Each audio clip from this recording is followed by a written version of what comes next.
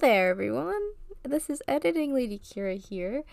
To number one, thank all of you for the listens. I just saw we had a couple new listeners on the Rogue One episode. Thank you so much for the listens. And number two, I forgot to keep the bit up. Well, I forgot to do the bit at all, actually. My sister would like me to, instead of saying Coruscant, say Croissant. So I'll make it the title of the video, and I'll do it now. So today we're going to Croissant. And we can get back to the podcast, Kira, now. Peace out.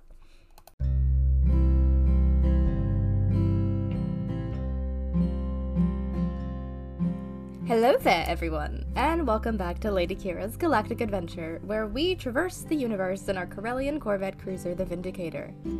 Today we have a very important and very special journey in store, because if you look out your nearest viewpoint, you can see that we have indeed arrived in Coruscant space.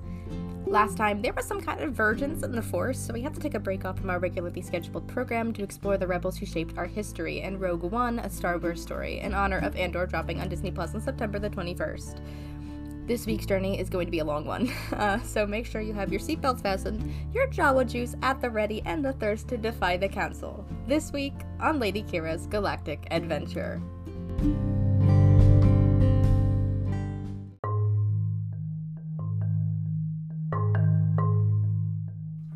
Let's get into the bare bones right off the bat. Coruscant is an ecumenopolis, a term I discussed in my first ever episode about the BIS hyperspace tract, more specifically the planet of Empress Teta, which is an example of one. Ecumenopolis means city planet, as in the whole planet is a giant city, as explained by Rick Ollier, the exposition pilot from episode 1, The Phantom Menace. This planet is located in the Coruscant system, revolving around the sun Coruscant Prime. Coruscant also has 4 moons, Centax 1, Centax 2, Centax 3, I know original, and Hesperidium, and it's located at L9 in the galactic grid. It is the Coruscanti cycle which gives us our standard set of hours and days of 24 standard hours per day and 365 standard days per year, like this planet you may have heard of called Earth, but like more city.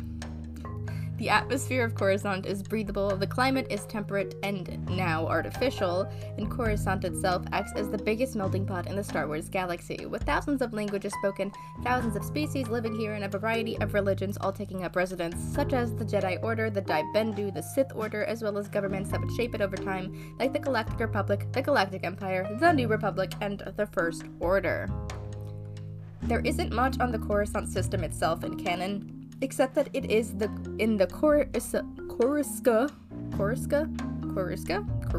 sector of the core worlds and was blockaded by the Imperial Security Bureau, the ISB, after the Battle of Endor. Not to mention the many hyperspace lanes that branch off of it, which includes, but is not limited to, the Corellian Run, which connects Coruscant to Anawat, the Metellus trade route, which in Legends branches from Coruscant to Uraturu near the Cornicat cluster, the Namadi Corridor, a trade route that intersects the Corellian Run and the Perlemian trade route, the Nexus route, which extended between the Galactic Republic and the Confederacy of Independent Systems, the Separatist space, and was located by Jedi Master Ibn Peel, may the Force be with him, and Will of Tarkin, during the Citadel arc during the Clone Wars animated series, and the Perlemian trade route, a super hyper route which included Felucia and Tanab, while connecting Coruscant and Karkans, which is why much of the early seasons of Clone Wars all led back to Felucia, which also happened to be where Hondo Ohnaka and his merry gang of pirates set up shop, but I digress. Hopping on over to Legends, the Coruscant system, later called the Imperial System, consisted of 11 planets. Fun fact time, the outlying moons of this system were used for storage of garbage canisters transported there from Coruscant. Clone troopers were trained on one of the system's inner worlds, Vandor 3, and smuggling spice into the Coruscant system was considered a capital offense. The sun of this system, as I mentioned before, is called Coruscant Prime, and in canon it is a tiny blue-white B-class main sequence star located in the Coruscant system. That's literally it. The planet of Coruscant orbited relatively far from it, varying from about 207 million to 251 million clicks or kilometers. From Coruscant Prime, we then have the first planet in its orbit, Revise, I think that's Revise, which has a molten surface, and that's literally all we have on it. Then we have Plateril, which is supposedly barren. Then Vandor 1, which is cold, rocky, and barren, and then Vandor 2, which is the same as Vandor 1, which is with a different number, which is a convoluted way to say cold, rocky, and barren. And also then we have Vandor 3, which has a bit of information on it, so we're going to stop here for a quick minute to discuss its history. Vandor 3 was a terrestrial planet covered in oceans and jungles. One ocean in particular, the Tanthan Ocean, dominated the surface of the planet, and the southern part of the main continent often got flooded with large tidal waves which were formed by severe sea quakes from a small chain of volcanoes just to the south. There was a small population on Vandor 3, with rather small cities centered around petroleum plants. In the year 43 BBY, the Tech Raiders, or as I like to call them, Bad Boy Robin Hoods, moved their base to this planet, perhaps to better steal from Coruscant. More importantly, Vandor 3 served as a training ground for clone troopers during the Clone Wars in Legends, of course, which is fitting, because Oceans and Kaminoans kind of go hand in hand. No homesickness is allowed in the Grand Army of the Republic. For the training grounds, a barracks was constructed on the capital's outskirts that could hold 50,000 troopers, and one particular exercise involved facing the Selenome, a marine colony creature akin to predatory coral reefs, which resembled an immense cluster of rocks on the ocean floor, but were actually beasts with hundreds of tentacles covered in toothed suckers that could regenerate itself, and whose only main threat was starvation. Selenome. Band name called it. I think that brings us to 8.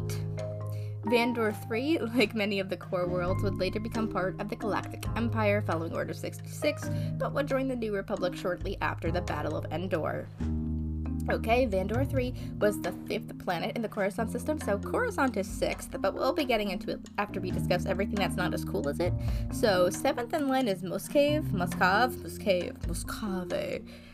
one of 2 gas giants in the system with a whopping 21 moons, and that's literally all we know about it. 8th in line is Stentat, the other gas giant in the system with 23 moons. Like, dude, that's a lot of moons, man.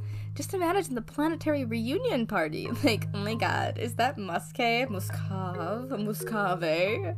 I heard they have 21 moons. Oh my god, Stentat. How are the 23 moons coming along? Literally, I have no idea what I'm doing. At slot 9, we have Improco, not to be confused with You Go Glencoco, an icy planet with 1 moon, cleverly named the Frozen Moon of Improco.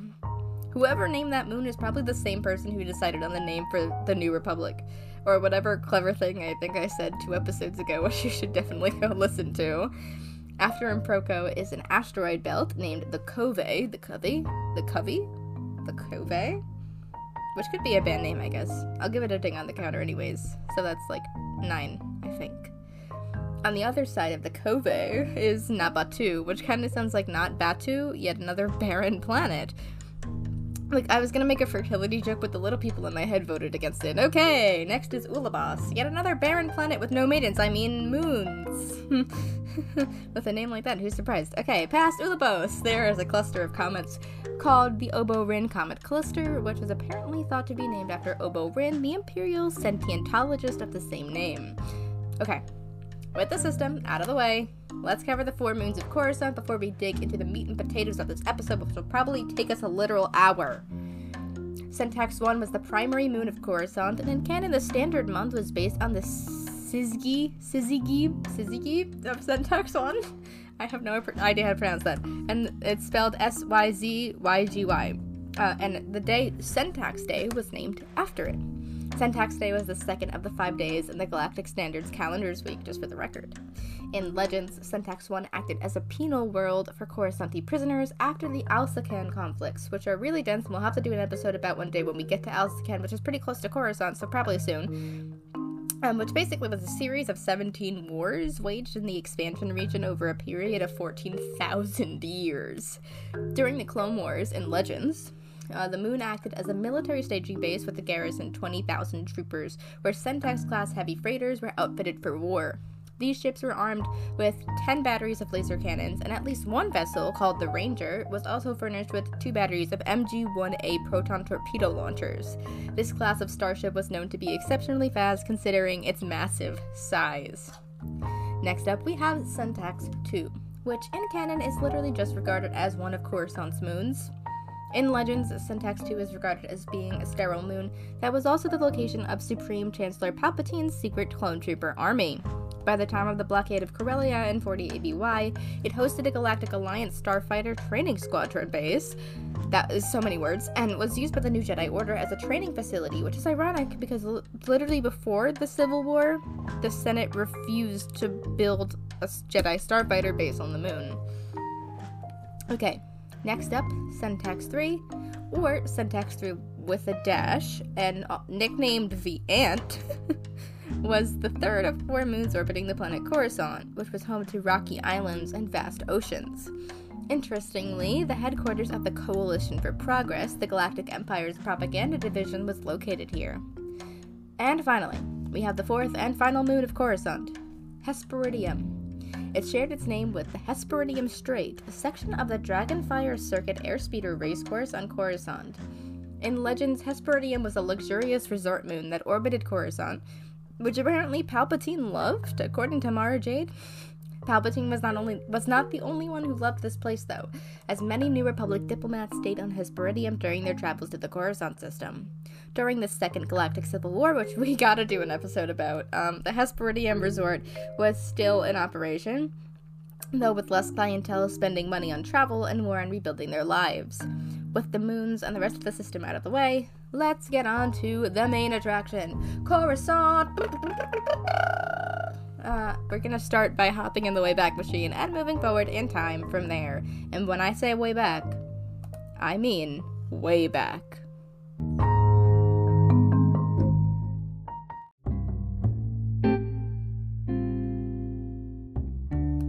In its earliest recorded history, Coruscant was populated by 2 species, the Tong and the Zell, which, of course, we're about to talk about. This is me we're talking about. This is Lady Kira's Galactic Adventure. Okay? The Tong, in canon, were an ancient sentient species native to Coruscant, to which the day Tong's Day is named after.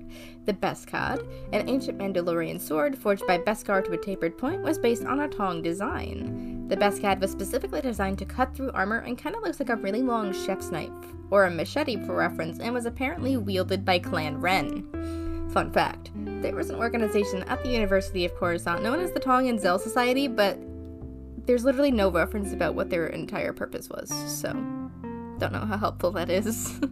The Tong in Legends, and I think somewhat in canon, but it just hasn't been properly canonized because no one's ever made Star Wars canon, like visual media that's gone back this far, were the precursors to the Mandalorians as we know them today. They were tall, gray-skinned, almost lizard-like people with rounded lines across their skull, which confirms that lizard people run the government, so therefore Bo-Katan Kryze is a lizard person, but my boy Din Djarin is not because he's a foundling, I have problems with her, and we'll talk about that when we cover the story about the Darksaber. We're getting there. We're getting there, except that Mandalore's in the Outer Rim. Okay, they were bipedal, meaning that they could walk upright on 2 legs with yellow eyes and were apparently really, really strong. They had 5 fingers on each hand that ended in really sharp claws, better for killing one's opponent, I suppose, since their society, much like the Mandalorians as we know them today, were heavily rooted in warfare. Something I find interesting is how, as a society, they aged, or were viewed as aging. The Tong were considered children until the age of 6, they were adults by 13, they reached middle age between 46 and 64, and were considered elderly from that point on, where they live on average until 85. Also, they could be Force-sensitive, but there was no Jedi Order at the time, or any other major Force-sensitive religion, but there was hyperspace travel, apparently, and we're about to get into that. Just give me a second. So basically, the Tong and the Zell were at war for hundreds of years, and at some point during those hundreds of years, a volcano on Coruscant erupted and nearly annihilated the Zell, resulting in a dark cloud settling over the planet. And due to this shadow and the darkness it resulted in, the Tong began to refer to themselves as, quote, the Warriors of the Shadow, or Da Huerta Verda, to which an epic poem was titled, which detailed this encounter. And I don't mean like epic you, I mean like an epic, like the Odyssey. And I'm gonna read it to you in the Tong language, which is an archaic form of Mandoa, and then in the English, the basic translation. Yeah, let's just do it. Wuten lanlak wutem. Ala sinke dunken putten acta verda roll. Punka dunke loten cho. Liber sung war tang takpikta. Maner mikta rikta. Sekelakt var tum soing pachagruten. Gersh vedala fonken mimpa droit. Tu grompen ventkav sunken. Betelung sik da mindikuten, parta blaks da skunken drassen, maner, mittelus maner, da das jedok, la zuland of letsa, nunung. Maner, durchspring noka, immer hock, gewordenspa, zetu fempuf, ulafka begonespa, var gulpiniski, von molguleit korutspa. Verto, da platsko ta verto. Vum zumenfest, vava vumenfest, skupka loka atastatan. Skel ta nuben drestu komon. Morskuberts. Kafe, zum da kafe. Auspro mobis maner moka. Si strung tartung, da strung tartung. Wo kan dixkat obrentros. Hun klaus dat spriken, impot ka kungingchok, kunga noplenkat, kungar, ale de kungare. You can kind of see the Mandoa influence in it if you know any Mandoa words. It's really cool. And this original version comes from the Shadows of the Empire soundtrack and is attributed to Ben Burt. And now here is the translation in Basic, or English as we know it. And so upon his pyre burned the doom of Ulmara, and the warrior bands stood as ragged as bandits, in zigzag lines of mourning. With the dawn the flat-faced Zell would come, cackling and howling, oozing mirth and tricks, and find the shade of doom departed and the tongs unprotected. And so with the dawn would our woe be revealed. Our once bright armaments would become stacked grave goods, trophies for Zell children. Our flesh would become smoke, given to uncaring gods, and the sky would forget our names. With death upon him, Rexutu, the unconquerable, prepared to be stripped of all by his enemy, but vowed that his honor would be the last to be torn away. And so the unconquerable gathered in his kinsmen and his oath-girdlings alike. They polished their fearsome helms, that they might flash even in the week of sun of Notron. They rewrapped the hilts of their weapons and pounded straight the shafts, that they might slake their thirst in Zell Igor a final time. Assembled, they ascended, in taut tong lines, to the high place where the Reaver had staked his standard before it was cast down into the mire. They gazed out over the gathering places and walking ways of great Zell, where they scaled peak and cradled valley, the lines of lights ordering the night. They unfurled the tong banner, reversed, a reckless thing snapping in the dark, awaiting Zell eyes, and they performed ceremonies of leave-taking, for now they had died to the world and must be remade among the stars. When the dawn came, the Zell awakened and saw the tongs upon the high place and were afraid, for the morning light caught the glint of helms and weapons and created phantom warriors, made of dazzle and distance. But the cleverest of them were not deceived, and saw how few we were. And so they assembled without haste, merry in mockery, and prepared to march. And in the high place we awaited death. But then came a shaking of the ground, and the sun's wan light was eclipsed by a bright and terrible fire that exploded from the rock. The patterns of great Zell shivered and broke, and after this came darkness, as the very air turned to black ash. The Zell fell on their faces in terror, and from the high place we ran in haste to meet them, and we were cloaked in shadow. The Maker had come to unmake, and the tongs would be his instruments. This version is from the Essential Guide to Warfare and is attributed to Jason Fry and Paul R. Urquhart, which this is very interesting because apparently the high place is an ancestral home for the people of Coruscant, Obi-Wan Kenobi. even after almost going extinct, the Zell still managed to drive the Tong out of Coruscant, and somehow, someway, the Tong found themselves on the planet Rune in the Outer Rim. This is why I was questioning why hyperspace travel is... I don't understand, man. It's Star Wars. They would remain here for a millennium until Mandalore the First would lead his people to conquer a new world named in his honor. And I wonder what it could be. I wonder what it is. You know, after conquering Mandalore, the Tong people began to refer to themselves as the Mandoare, or the Mandalorians, hint, hint, nudge. Their society is really complex. They were a nomadic, clan-based people who honored their warriors with the deepest of respect. Their veterans would usually become chieftains and act as the leaders of their clans, who answered only to the Mandalore, or sole ruler of all the Mandalorian clans. These Mandalorians favored pragmatism, ruthlessness, loyalty to one's clan and to the Mandalore, and had some rather bland naming practices. Like, some common names at the time were Atin, meaning persistent, Kot, meaning strength, and Tor, meaning justice. Let's just say that these early Mandalorians would get along well with Drax the Destroyer's people from Marvel with their whole all-business, no-metaphor thing. That whole war-centric society vibe led to a religious warrior society, and to all of my American listeners out there, you know exactly how dangerous that could be. They had elaborate laws and codes of honor to which they were originally waging war to honor their god, Kad Harangir, and also to ensure that they didn't fall victim to the temptations of the seductive god Adasum. Over time, as leadership changed, the Mandalorians began to believe that they needed to wage war to be divine themselves and not to appease a deity, which led to severe blood duels to the death, which kind of explains the whole Darksaber situation now, if I'm being honest. It's these Tong Mandalorians that also started the armor tradition, or their helmets or their war masks were forged in the image of the Tong people, which explains the T-shaped visor to better fit their face, as well as the slanted sides, the slightly pointed chins, the whole shebang. If you find this interesting, you should wait until we get to Mandalore in 5 years, when I intend on doing an intense deep dive into Mandalorian culture and clans and armor, and if the armorer from the Mandalorian is a member of the Death Watch and one of Maul's personal guards. Listen, I'm onto you, lady. I respect you, but I'm onto you.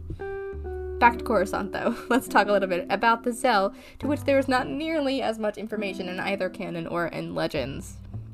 The Zell, in canon, were a sentient species to which Zeldae originates, and that is literally all that's listed in canon besides that university organization, so 2 sentences, we love that.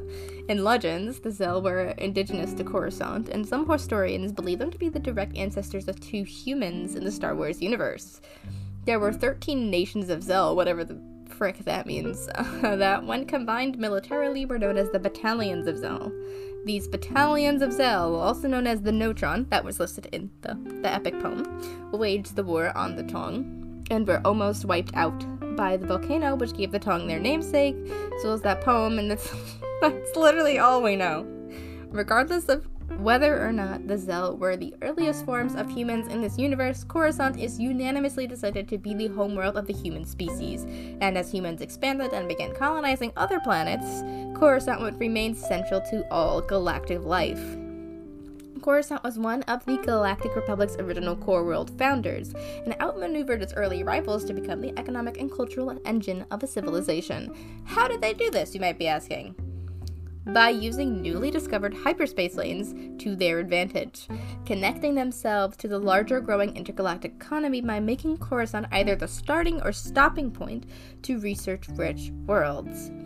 This economic success accelerated the construction of new residential levels and sectors for the city world's booming population, reaching the trillions by modern day. Coruscant's status as the center of the Republic led it to being awarded the coordinate 000 on all standard navigational charts, not to mention its orbit being used to develop the standard day cycle for the entire galaxy. An ancient group of Sith Lords had built a temple here during the times of the Old Republic, and after the Jedi victory at the Jedi-Sith Wars, the Jedi Temple was built over top of it, leading to the birth/golden age of the modern Republic.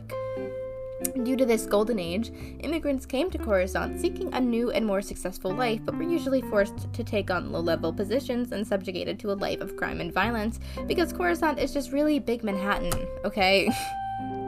It's due to this prowess that it has been universally acknowledged that whoever controls Coruscant controls the galaxy, due to its economic position and the opportunities that it gives.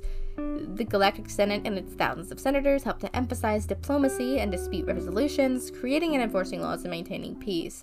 But this peace would not last forever. Excuse me, I am sick. It was towards the end of the Republic era that the Sith Lord Darth Sidious executed his plans for galactic domination, beginning with the blockade of Naboo, his homeworld that he represented as Senator Sheev Palpatine. As the events of this blockade play out and Queen Amidala is tricked into asking for a vote of no confidence in Chancellor Valorum, Sheev Palpatine, a senator of Naboo, would become the Supreme Chancellor of the Galactic Senate, and after the Battle of Naboo, due to Qui-Gon Jinn's dying wishes, the Jedi Council asked to unwillingly take in Anakin Skywalker, the Chosen One, as a Padawan learner under now Jedi Master Obi-Wan Kenobi. If this story isn't familiar to you, then I recommend watching Episode 1, The Phantom Menace. If you haven't, or you haven't watched it in a while, or for whatever reason, the movie might not be great, but what happens in it is vital to the Star Wars story regardless. And it's better than the cringy, stalkerish dialogue of Attack of the Clones. I don't want to get into too much movie stuff, because I really do want to save that for when I do dedicated episodes about them and all of their problems, so pardon my phone. So I'll just give a general synopsis of what I need to explain the story of Coruscant. 10 years after the events of Episode 2 is when Attack of the Clones takes place. And during this opening crawl, it's mentioned that the Galactic Senate is currently undergoing debates about the creation of a Grand Army of the Republic to aid the struggling Jedi Knights whose vision through the Force is getting more and more clouded. Senator Padme Amidala of Naboo is leading the opposition against this movement, and due to some major cards drawn by Palpatine, he glues Padme to now 19-year-old horny Anakin Skywalker, who is literally obsessed with her to the point where it is seriously concerning. Since the two of them are, quote, falling in love or whatever, or what I think is a manipulation of the Force on the part of either Anakin unwillingly, or Palpatine very willingly, not to mention Master Obi-Wan Kenobi's finding of an entire clone army being created in secret on the planet Kamino in the Outer Rim, Palpatine hosts an emergency Senate meeting on Coruscant, without Padme there, which allows for the clone army to be utilized immediately, leading to the beginning of the Clone Wars on Geonosis and 22 BBY. Even prior to the beginning of the war, changes could be seen in the Republic. The Senate was already corrupt and bloated, and found it difficult to respond, delegating emergency powers to Palpatine. The Chancellor himself brought changes such as implementing the use of his own personal Red Guards instead of the Senate Guards. During the Clone Wars, the Coruscant Guard was formed to serve as a clone security force for the Republic capital. Composed of elite clone shock troopers that were supposedly created in secret on planet, the Coruscant Guard was led by clone commander CC-1010 Fox. As the Grand Army and the Republic Navy spread across the galaxy to defend the Republic, the Jedi, long taking the stance as peacekeepers instead of soldiers, led the clone troopers as commanders and generals. The dramatic changes were noted by the Jedi and the Republic citizens alike, specifically on Coruscant, where major riots would break out and protests were rampant due to Chancellor Palpatine's incredible propaganda campaign. Unknown to everyone except a select few, Coruscant was far from where the entire war was being manipulated by Palpatine. As the Supreme Chancellor, he took overall charge of the Republic military and directed them from his office, but in his secret little office off on the side, he was being Mr. Sidious and, commandeering Dooku and Grievous and all of the other generals on the Separatist side of the war. He played both sides like a fiddle until the day the Republic fell, and there was no longer two sides, only one. His side, the Empire. Public opinion towards the end of the war, as represented by the citizens of Coruscant, began to turn against the Jedi. Protesters would gather in front of the temple, blaming the Jedi for the military losses and their loss of perspective as keepers of the peace. It was at that time that an explosion occurred at the Jedi Temple docking complex that killed 6 Jedi and several clone troopers and temple employees. The investigation by crime scene analyst droid Russo ISC and Jedi Anakin Skywalker and Ahsoka Tano found that Letta Termond, the wife of temple employee Jakar Bomani, had fed him volatile nanodroids which then exploded, killing Bomani and causing the bombing of the temple.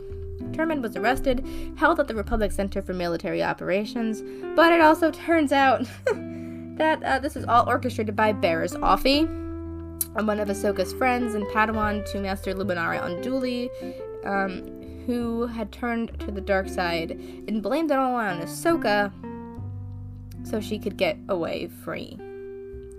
I really recommend watching the Padawan Lost arc.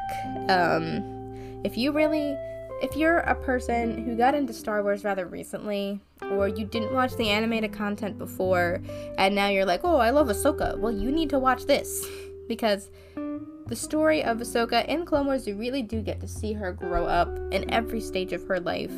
And this Padawan Lost arc is pivotal, and it explains why she acts the way she does in Rebels and Mandalorian, and how we're going to see her act in her own show, because she is no longer a Jedi. And I think some people forget that because they didn't watch the show. But when all this mess was over, the Council asked her to return to the Jedi Order, but she would turn down the offer and leave, betrayed by the only family she'd ever known, and left to leave the only home she'd ever had, with only the clothes on her back. I know, we got sad. In 19 BBY, Separatist forces had gained access to the hyperspace lanes that led straight to Coruscant, and General Grievous and Count Dooku led the attack, capturing, in quotes, Palpatine as a trial of sorts for Anakin Skywalker, who had betrayed the Jedi Code by killing Dooku whilst he was unarmed. Grievous flees, like he usually does, and hides out on Utapau, leaving Obi-Wan Kenobi to find him whilst back on Coruscant. The High Council was beginning to see through the darkness that Palpatine used to cloud their vision, and they even asked Anakin Skywalker to spy on his best friend, the Chancellor, even after he'd been groomed by him for the majority of his life. With the Clone Wars nearing its conclusion, Chancellor Palpatine revealed his secret identity as the Dark Lord of the Sith to Skywalker, and acting on which he actually reports. Good job, Anakin. And acting on that report, Jedi Masters Mace Windu, Kit Fisto, Saesee Tiin, and Aegon Kolar tried to arrest Sidious, and the ensuing lightsaber duel resulted in the deaths of Kolar, Tiin, and Fisto. Although Sidious was disarmed by Windu, he succeeded in killing the Jedi Order's champion due to interference of Skywalker, who believed the Chancellor's claims of possessing the power to save others from death. And Windu survived this. Look up the concept art for it. It's amazing. As a consequence, Skywalker renounced the Jedi Order and assumed the mantle of a Sith as Darth Vader, then executing Order 66 and having, or what he thought was all of the clone troopers, turn on the Jedi, killing almost all of them. For reference, Kanan Jarrus in Rebels said that there were 10,000 active Jedi at the time of the Republic's fall, so that's a lot of Jedi. After Order 66, Sidious appoints himself as Emperor, as you do. And that's when Padme says her famous line, "So this is how the Republic falls, with thunderous applause." After Palpatine's ascension to power, changes came even quicker to Coruscant, formerly renamed as Imperial Center, and from Galactic City to Imperial City. The Jedi Temple and its surrounding serene complex became the home of the new Emperor. While the spires of the temple remained in place, the rest of the structure was heavily remodeled and expanded with sloping facades and block-like additions, which is pretty imperial. The entire area was known as the Federal District, with the Imperial Palace forming one point on the so-called Supreme Triangle. The other 2 points were the Byzantine Comprar Acrology, which contained the headquarters of the Imperial Security Bureau, the ISB, and the new Naval Intelligence Agency headquarters, a near windowless complex which formerly housed the Republic's strategic center. The cityscape of Coruscant changed as well. Buildings were stripped of their elegant Republic dressings in favor of sleek lines and block-like surfaces, and many smaller buildings became engulfed into larger ones. Some areas changed so quickly that they were not recognizable to those who had seen them only a few years before. So I think it's safe to say that Palpatine really likes urban planning. The Empire, like many people who get famous on the internet, are racist and xenophobic, leading to many populations on Coruscant being relocated and disappeared, like the Mon Calamari, who led a revolt in the Old Market sector. The Alderani population of Coruscant also led a revolt after hearing the news that the Empire had destroyed their homeworld, which was put down by police who would then go door to door taking any Alderani they found, quote, in for questioning, which we know is not in for questioning. Freaking stormtroopers, man. After the Battle of Endor, when the citizens got word that the Emperor and Vader were dead, the citizens of Coruscant rejoiced, pulling down statues of Palpatine, overwhelming the stormtroopers on the streets, and setting off chimes and fireworks. Police forces on speeders quickly entered the plazas and opened fire on the crowds without warning, killing many who were present. Coruscant then erupted into full-scale rioting. Blaster fire and fighting soon erupted across the capital between Coruscanti and the Imperial security forces. In the ensuing months, the New Republic was formed and re-established the Galactic Senate on Chandrila. But meanwhile, Coruscant dissolved into a true state of civil war, with some sectors entrenching themselves with rebel resistance fighters, while other sectors actively fought against their neighbors and supported the Imperial forces. As the Empire fractured all over the galaxy, Grand Vizier Masa Meda took control of Imperial forces on Coruscant and the Coruscanti government, which didn't really go well for him. His power was rapidly slipping away from him, and not even ISB could help him take it back. Amida, in disrepair and desperation, sought to turn himself over to the New Republic Chancellor Mon Mothma and Princess Leia Organa. However, they refused to take him prisoner, instead insisting that he find a way to capitulate the Empire and sign a full surrender. After the Battle of Jakku, which was considered the final battle of the Galactic Civil War, the signing of the Imperial Instruments of Surrender and the Galactic Concordance on Chandrila, the Empire surrendered to the New Republic and ceded Coruscant over to the fledgling Galactic government, with Masa Meda being permitted to form a provisional government on Coruscant along with Republic observers to ensure that it remained powerless under a figure-headed ruler. Following the Imperial surrender, weeks of celebrations took place in the streets and rooftops of Coruscant, as the population celebrated the end of Imperial rule.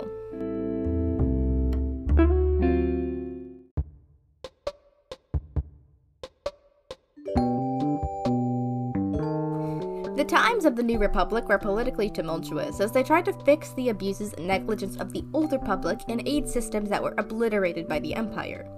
There was a major emphasis for all worlds in the Republic to have an actual equal say, unlike the Old Republic's treatment of corporations like the Trade Federation as their own representative body, and wanted to move its center from its historic Coruscant to a different planet. It started on Chandrila.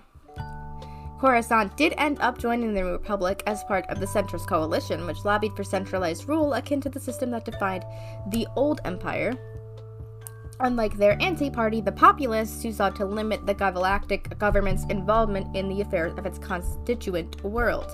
An example of a populist would be Leia Organa. Chandrila may be where the New Republic set up shop, but its capital gradually shifted to Hosnian Prime. The Senate failed to elect a first senator, a position to replace the Chancellor as a more problem-solving neutral body to maintain order in the Senate. Populist Princess Leia Organa of Alderaan almost won this position until the truth of her parentage was revealed to the Senate. Read Bloodlines. It's at this point when the centrists seceded from the New Republic and formed the First Order. You know the one with the Kylo. Back on Coruscant, by 34 ABY, the entire planet had fallen victim to the syndicates, where gang conflicts were at an all-time high as they fought for what was once the most glistening parts of the planet. Instead of representing opportunity and diversity, Coruscant became a mirror for the rest of the world, reflecting the problems the entire galaxy was facing instead of gilding over it like the Old Republic did. The Coruscant tourism industry completely collapsed, and to remain protected on the planet, one needed to be incredibly wealthy in order to afford proper security. In 35 ABY, Coruscant began an open rebellion against the First Order and their oppression. Let's talk a little bit about the inhabitants of Coruscant, which consists of literally thousands of different species. Trillions of beings resided on this planet, and humans made up about 68% of that population. As for the center of galactic power, senators and delegates of every represented planet had a residence on Coruscant where they would spend their days working or hosting political parties and gatherings or meetings, and many of the communities that were not human resided in the lower levels of the city. With the formation of the Empire, even the humans whose home planets had fallen out of favor with the Imperial government, such as Alderaan, as we talked about before, were forced into enclaves in the underworld. On the surface levels of Coruscant, skyscrapers served as homes and businesses for the wealthy, powerful, and politically connected. The influential and wealthy of Coruscant thrived in lavish lifestyles, attending meetings and social gatherings in high-rise apartments, dining in fine restaurants overlooking the city, partying in the entertainment districts, and viewing large-scale shows in theaters and opera houses. Even as the Republic decayed, the Clone Wars was raging on, and the average citizen became disenfranchised, while the wealthy Coruscanti continued their lavish lifestyle. They were ferried by private speeder or an air taxi from one tower to the next, or to various theaters, clubs, operas, and other entertainment areas of Coruscant. Some journeyed to the surface street levels or to Coruscant's surface parks to conduct clandestine meetings, or to mingle in the crowds of people that streamed through the walkways of the residential and commercial areas. Underneath that gilded surface, however, is the working population of Coruscant, who lived a very different life to the wealthy. Working-class families that lived closer to the surface lived a more easy life, while underneath those initial surface levels lay the underworld, which was used to describe the thousands of levels, as well as the criminal population. The underworld was home to millions of people who rarely, if ever in their lifetime, saw any form of sunlight or even the surface of the planet. Let's move on to some of the important locations for our last roundabout. We're going to start with Cocoa Town, aka the Collective Commerce District, or the Cocoa District, which was a dilapidated working area home to hard-working laborers and is honestly more well-kept than some other places on Coruscant, as the transportation ways, roadways, speeder lanes, shuttle ports were all well-maintained due to its location on the surface of the planet. On one of these well-kept and maintained roads was where Dex's Diner was located, which I went into detail about 2 episodes ago when I covered the planet of Ojam and the Basilisk species and did a deep dive on Dex and Ponkrell. Following the Battle of Endor, Cocoa Town became the epicenter. Oh my god, my entire document just went all the way up. Following the Battle of Endor, Cocoa Town became the epicenter for rebel fighting following the death of the Emperor.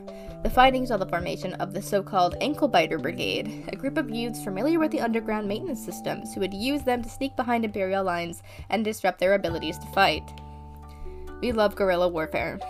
Next up, we have the Grand Republic Medical Facility, a grand tower built in theory to care for wounded Republic soldiers during the Clone Wars. The tower was heavily protected with around-the-clock guardsmen, shields, and an independent power supply, and was built out of an armored durasteel so it could withstand a siege. The facility provided treatment to patients from all over the galaxy and boasted about their cutting-edge techniques in surgery and biomechanical reconstruction. Keep that in mind. Palpatine began to use this facility at the end of the Clone Wars to house his Sith holocrons and artifacts, not to mention a meditation center at the bottom of the tower, protected by his Red Guard. This is where, in Season 6 of Clone Wars, Vibes was brought when his, quote, chip was malfunctioning, quote, end quote, which just seems like an excuse for Palpatine to get all that real built-up stress out of him on the way, because, like, he's just criffing gloating the whole time. And then frames my baby Fives, which makes me real sad, and I can't watch that arc without crying. This is also the facility where Sidious brings crispy chicken sandwich Vader to turn into Vader in Episode 3 Revenge of the Sith, and he does his melodramatic "no," which his son did better. Hey, if you're still here, just wow.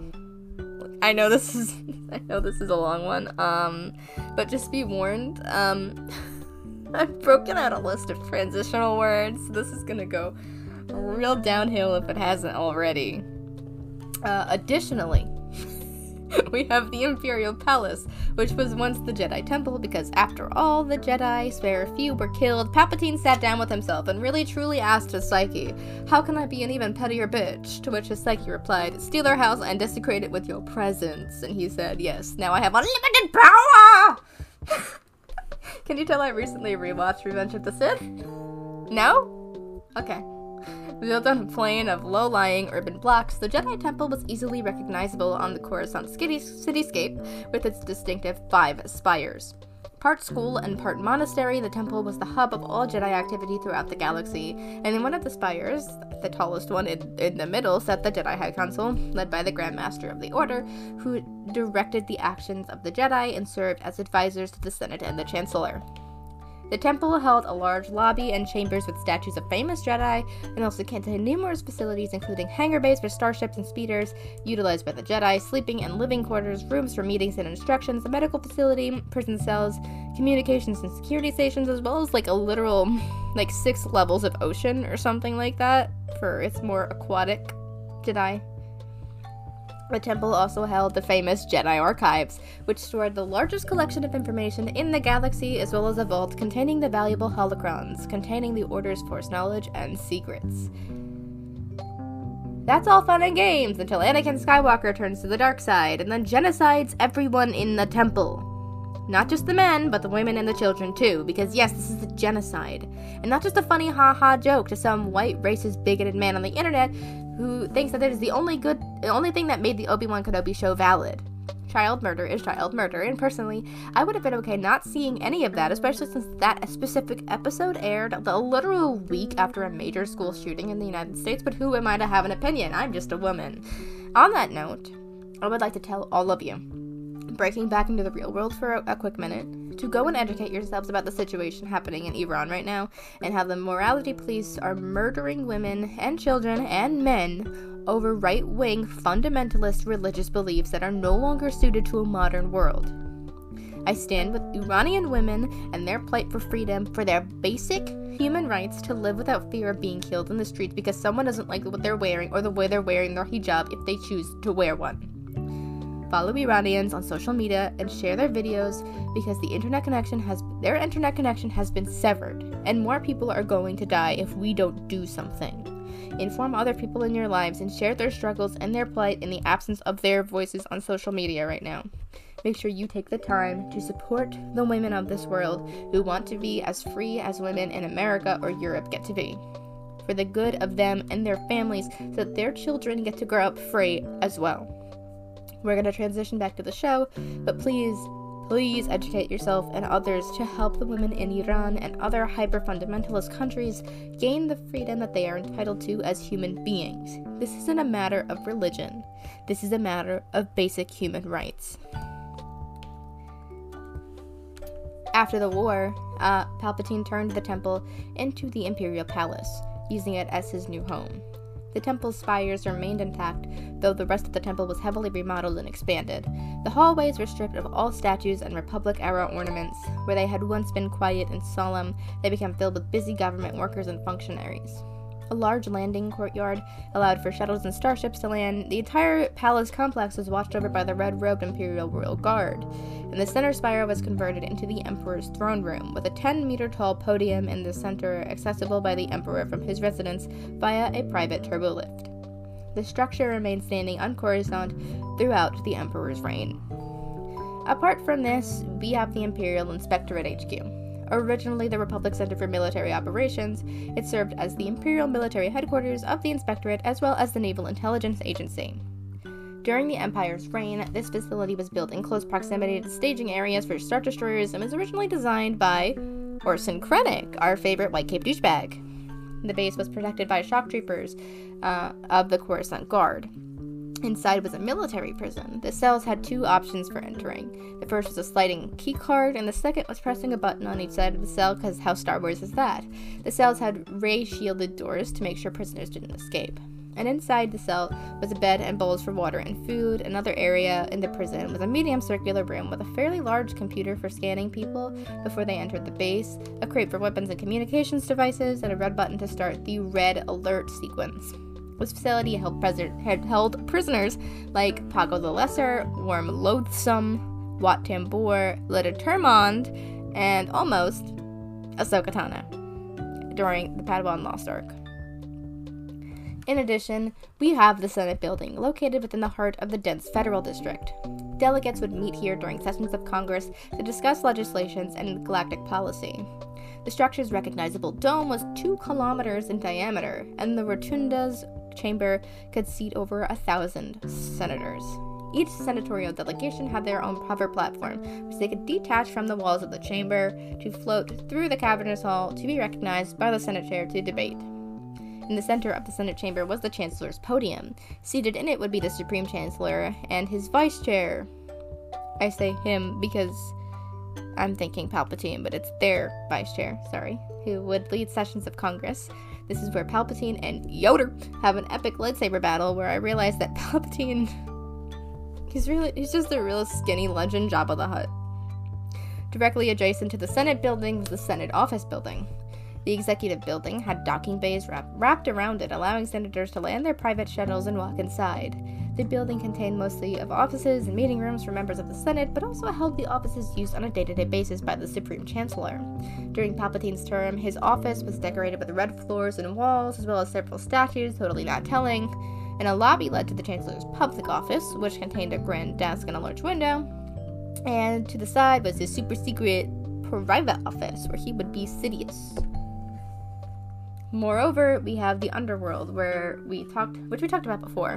Known for its crime and smugglers, the underworld is a massive city beneath a city, with hundreds of levels, built atop one another. Wow, Wikipedia. On each level, dwellings and smaller buildings are squeezed in between massive towers and infrastructure that service the upper levels. Because everything is for the upper levels, right? Everything on Coruscant is built for the rich people. The streets and alleyways were narrow, and large sections contained massive buildings and warehouses, largely abandoned. Sunlight almost never reached the lower levels, which had to be artificially lit. The population was able to move from one area to another via trains that ran below and above the planet's surface. While air speeders were used, they were a less common sight than on the surface levels, which, if we look back to Clone Wars Season 7, acts as just an extra level of depth given to Ahsoka, who crashed her speeder bike, which is not very common, onto a platform in the underworld, which made her stand out a lot. Not more than her glorious jumpsuit, but enough to emphasize the differences between her and the Martez sisters on a more minute scale.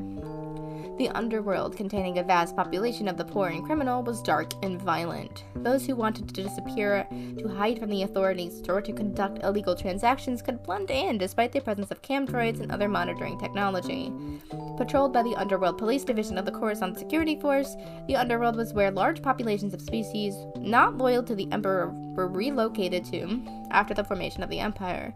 Uprisings and riots became common, with stormtroopers frequently called in to assist the Coruscant cops in putting down any dissent with ruthless violence. Furthermore, we have the Uskaru district. Uskaru, Coruscant's entertainment districts that catered to everyone from the wealthy and powerful to the secretive and criminal. The upper sections of the Uskaru district reached to the upper levels of the city, where the galaxy's Opera House was located. You know, where Anakin learned the tale of Darth Plagueis the Wise. It's just not a story the Jedi would tell.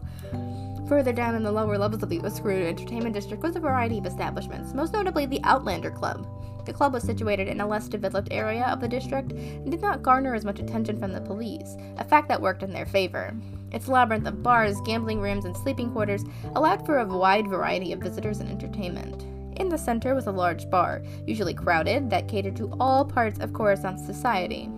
This is where Zam Wessel, the changeling bounty hunter, was hiding out after failing to assassinate Senator Padme Amidala of Naboo. No transition word yet, but we are changing tracks a little bit. It was forbidden to travel to any level beneath level 5. So those levels 1 through 4 are known as the forbidden levels. It wasn't illegal, but my best guess is that there was some kind of factory or energy conversions set up, or energy barrier, or something that took up those levels. Or maybe it was now way too hot for people to live there because it was way too close to the planet core. Besides all of those other places, we also have the Works, our final destination on Coruscant. The Works was once a great manufacturing district, recognized as a major source of production for spacecraft parts, construction droids, and building materials.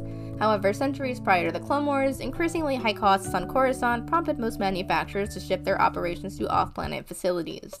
Afterwards, the Works mainly consisted of long-abandoned buildings and empty warehouses, many of which were appropriated by criminals, with large areas rendered uninhabitable by toxic waste.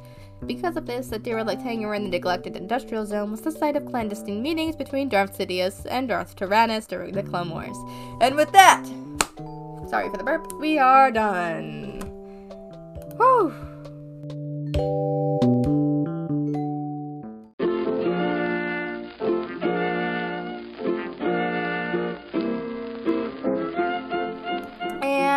that is everything I have for you on Coruscant in canon, because Legends would have made this take 2 more freaking hours, and ain't nobody got time for that. I hope you enjoyed your journey this week and your stay so far aboard the Vindicator. If you have any questions or concerns about your stay, feel free to ring it up with one of our personnel on board via a private message or a DM. Perhaps on our TikTok accounts at Shadow Collective Rules with a Z or Unidentified Robot. Or maybe our Instagram at pmako.pics. Or perhaps with a review of our show, which I highly recommend. All of those usernames and their respective platforms will be listed in the show notes. Next time, we will be journeying to Inzoth and whatever core worlds I can cover in an hour and a half or less. Until next time, my friends, companions, and droids, may the Force be with you all.